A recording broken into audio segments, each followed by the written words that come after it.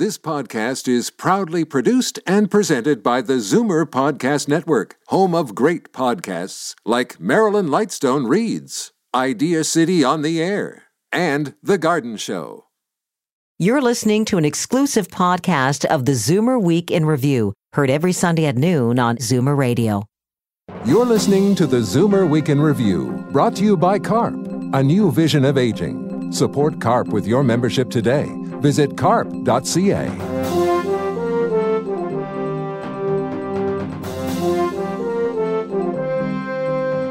Good afternoon and welcome to the Zoomer Week in Review, all things Zoomer worldwide. I'm Libby Znaimer. This week we mark National Family Caregiver Day, a day to honor the nearly 8 million Canadians across the country who must juggle their work responsibilities and other commitments at home with caregiving duties. It's a hard life, and today Dr. Joshua Tepper, CEO of Health Quality Ontario, will tell us why we all have to help make it easier.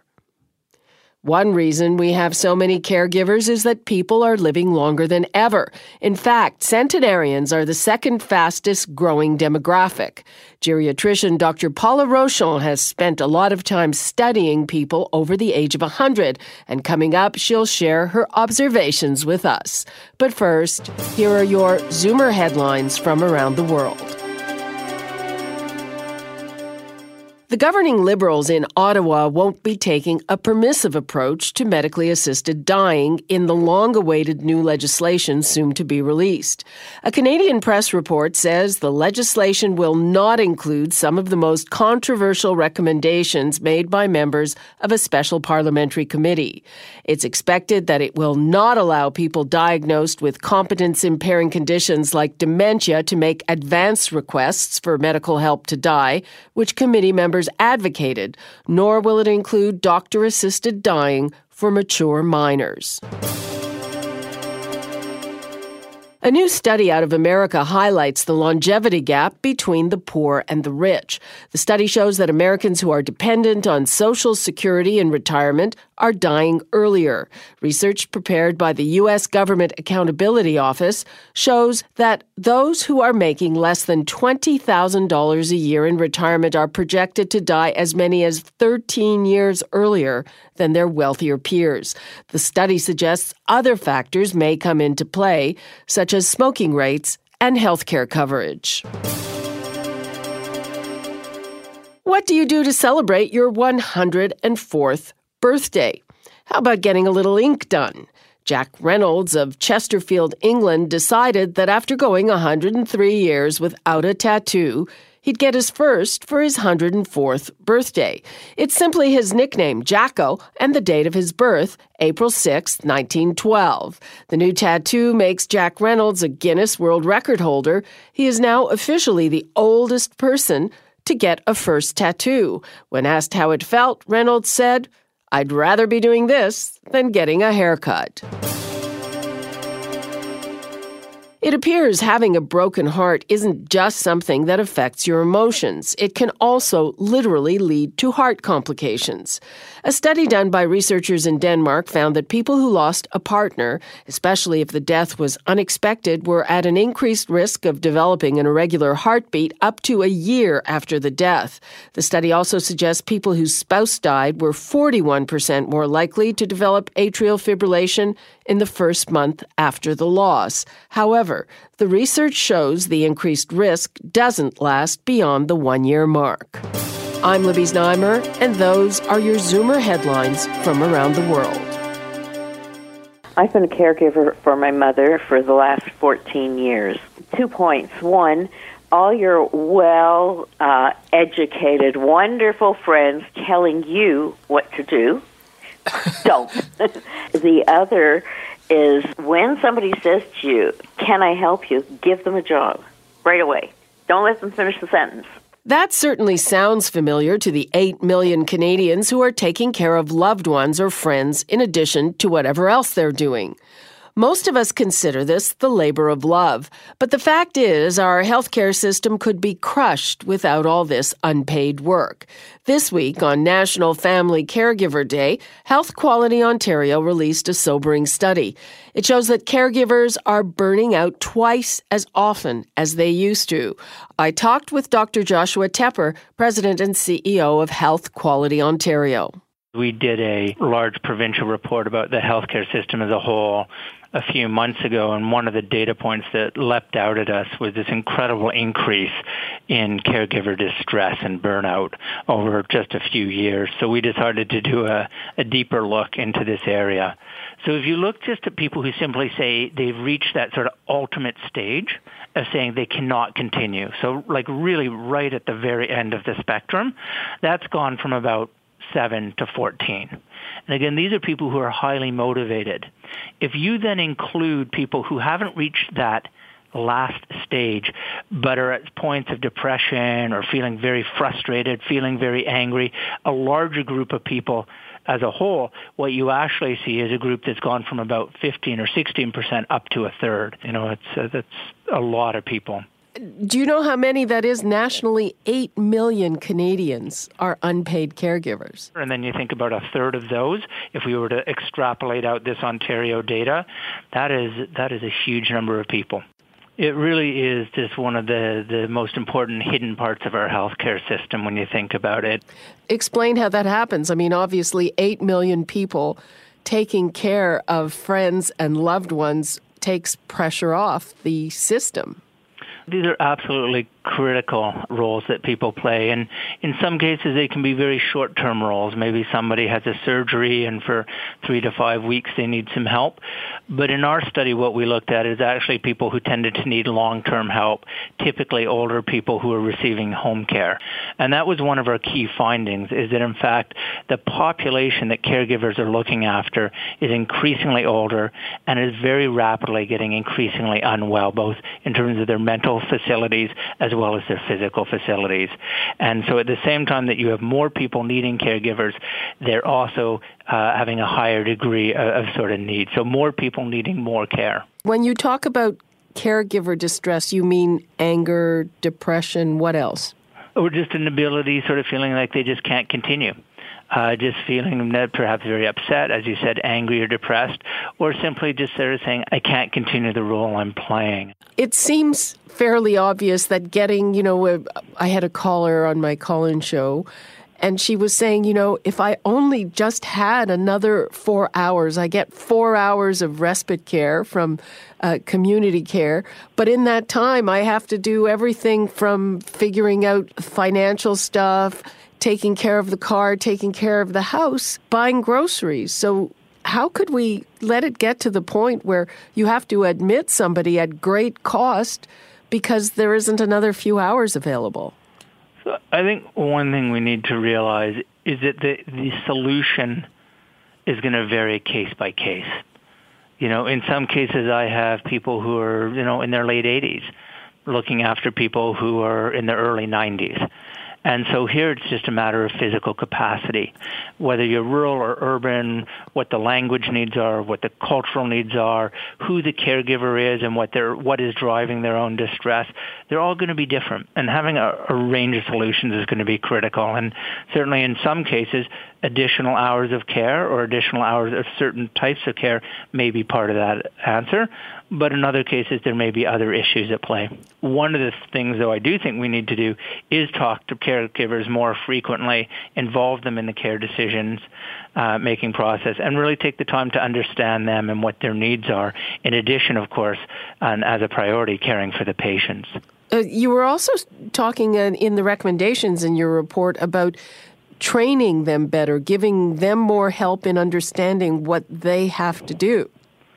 Absolutely. We're asking people whether it's around dressing changes or medication management or even just basic things like diet.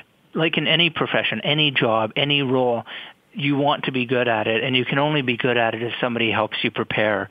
And so I think having very clear conversations, not just with the patient, but with the caregivers about, what to expect, What are the different medications? What are the side effects to watch for?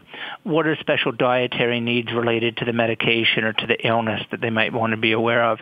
So who will be giving that help? I think, again, it will depend, but I suspect all healthcare providers in the system will have a role to play.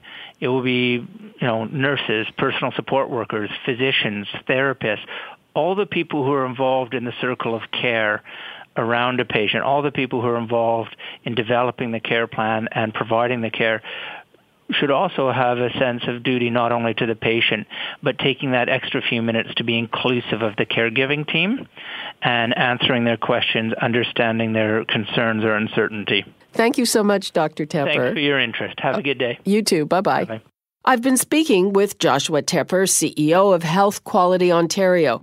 I'm Libby Znaimer, and this is the Zoomer Week in Review. We'll take a quick break and return with a look at what it takes to live to and beyond 100. You're listening to the Zoomer Week in Review, brought to you by CARP, a new vision of aging. Support CARP with your membership today. Visit carp.ca. What is the secret to living to 100? Is there a secret to this milestone? Centenarians are the second fastest growing demographic after 60 to 64-year-olds. There were nearly 7,000 of them in 2013. What do they have in common? Geriatrician Dr. Paula Rochon followed 2,000 Ontario centenarians, and she dropped by our studio to tell us what she found. A lot of the work that's been done on centenarians so far has been studies of small groups of centenarians or people who have lived long lives. But what we were able to do, which was different, was we could look at every single person who was a centenarian in Ontario at a given point in time. So we identified almost 2,000 people over the age of 100, which was really quite amazing. Interestingly, we also found that in the prior 15 years, there had been about a 70% increase in the number of centenarians. So the numbers are really growing. So the increase here in Ontario is more than the increase in the country as a whole for some reason. Well, there's a lot happening in Ontario, and I think in Canada as well, and I think it's something we're seeing around the world. But in Ontario, with these 2,000 people, about 85% are women. We had people over the age of 105 and even over the age of 110. And when we got into the older age groups, more than 90% were women in those age groups. Now, interestingly, we were interested in the way they used health and health services. This group, about half of them were living in the community, and a lot of them were not receiving any kind of formal supports as far as we could tell, which was really interesting. And we also were able to tell what kind of care they were getting in the prior year. The vast majority, 95%, were getting their care from primary care physicians. Only about 5% were seeing a geriatrician. So I guess, myself as a geriatrician, I would have thought that, if you're over 100, maybe you want to see a geriatrician. They're probably not even aware. Well, maybe that's the case, but it also does speak to a bit of a mismatch between the availability of specialists in geriatric medicine and the potential need that's out there in the population. Right now, there's relatively few geriatricians relative to the population. Back to the gender imbalance. I think you were saying that there are very few men who reach that age, but the ones who do are super healthy. Well, that's kind of interesting because, we sort of expect because women live longer that they're healthier. And in some ways they are. I mean, they tend to have more chronic conditions than men. But I think there's sort of an interesting twist to that when you get into that very old age group, and so you're over 100 and you're a man, you may in fact look a bit healthier than women. Perhaps it's because, unlike other men who have not lived to that age, these people that do live longer really are exceptional. They're different. And why do women live longer than men? So that's, again, another big question that people don't entirely have the answer for. But it's something that's not unique to Ontario. It's not unique to Canada. It's something that we see all around the world. Women get chronic medical conditions, whereas men tend to get things that tend to be a little bit more what they call mortal conditions. And other things people talk about are, issues around socialization, as an example. Whenever we talk about centenarians, everybody wants to know what's the secret. So from this research, are you able to tease out any secrets or just anything that these people with long lives have in common? Well, I think it's interesting that these people that are centenarians look often relatively healthy. So, relative to people that might be somewhat younger than them, they may, for example, appear to have fewer chronic conditions. They may seem to be on fewer medications, as an example. So these are people that are very healthy, or relatively healthy for that age group. So they're really quite exceptional. So the question is, how and why did they get there? And people all around the world are interested in looking at this. People have looked at parts of the world that they call blue zones, where people live to exceptional age, and tried to identify what are some of the factors associated with it. So they talk about it's important to stay active, and being active and exercising and being strong is good for you. They talk about eating a healthy diet and being lean. So it's having foods that tend to be less processed, and to managing your weight. And it's probably that also relates to the idea that a lot of people who've lived long lives have always been active, whether it's been living in hilly towns where you're walking up and down on a regular basis, or just getting outside and always moving around. People who live long tend to have socialized. They're engaged, they're out, they're active in their communities, and that seems to be really important. Anything that you found that surprised you? I think maybe what surprises me is a lot of these things are maybe common sense. What attitude did the people you studied have towards aging? So we were using administrative data, so we couldn't ask those really important questions. But often they're characterized by, they have a real passion for life, and they're always interested in new things, very young in the way they behave, always willing to take on new challenges. And I think that's really special, and I think that's really important. Anything else as we're trying to find the secrets? Well, I think it's something that we're all striving for, and many, many more people are now reaching those older age groups, and they're living longer. And actually, the vast majority of that group is really very healthy and living in the community, and they want to continue that way. So I think our job is, how do we help all of us find a way to live long and healthy lives? Okay, thanks so much. Thank you. I'm Libby Znaimer, and this is the Zoomer Week in Review. This week, we lost an iconic voice in country music. Merle Haggard passed away at the age of 79. In just a moment, we'll return with some of his music. You're listening to the Zoomer Week in Review, brought to you by CARP, a new vision of aging. Support CARP with your membership today. Visit carp.ca. Welcome back to the Zoomer Week in Review, all things Zoomer worldwide. It's time for your International Arts Datebook. Tips for those of you who are jetting around the world. Here's Jane Brown. A new production of Arthur Miller's classic play, The Crucible, has opened on Broadway. The Crucible is about the Salem witch trials in the 17th century. It's winning rave reviews at the Walter Kerr Theater on West 48th Street. The San Diego Museum of Art is exhibiting some of the finest still life and landscape paintings from leading Dutch, Flemish, Italian, Spanish, and German artists of the 17th and 18th centuries. The exhibition features 40 works never displayed publicly before. Sunset Boulevard, the hottest show in London right now, with Glenn Close making her West End debut as Norma Desmond, the role for which she won a Tony on Broadway in 1997. Sunset Boulevard is on stage at the London Coliseum until May. And in Amsterdam, the Modern Contemporary Museum has opened with an exhibition that combines works by pop art star Andy Warhol and street art legend Banksy, with more than 80 works on display. I'm Jane Brown, and that's the International Arts Datebook. This week, we lost Merle Haggard, the Country Music Hall of Famer. He was one of the original bad boys of country music. Unlike his good friend Johnny Cash, who manufactured a prison life image, Haggard actually served time at the infamous San Quentin State Prison. He was there for nearly 3 years for burglary, spending his 21st birthday in solitary confinement. However, he turned his life around and became one of country music's most successful singers. Haggard recorded for over 40 years with 38 of his singles, including Workin' Man Blues, topping the Billboard Country Chart from 1966 to 1987.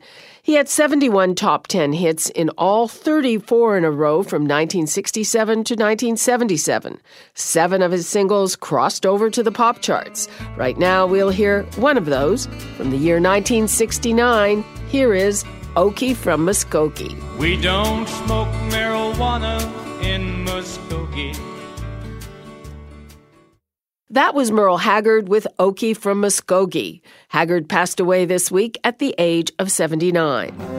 And that brings us to the end of this edition of the Zoomer Week in Review. I'm Libby Znaimer. Thanks for joining me today. Be sure to come back next week to stay up to date with all things Zoomer worldwide. You've been listening to the Zoomer Week in Review, produced by MZ Media Limited. Executive producer Moses Znaimer. Produced by Paul Thomas. This has been an exclusive podcast of the Zoomer Week in Review, heard every Sunday at noon on Zoomer Radio. This podcast is proudly produced and presented by the Zoomer Podcast Network, home of great podcasts like Marilyn Lightstone Reads, Idea City on the Air, and The Garden Show.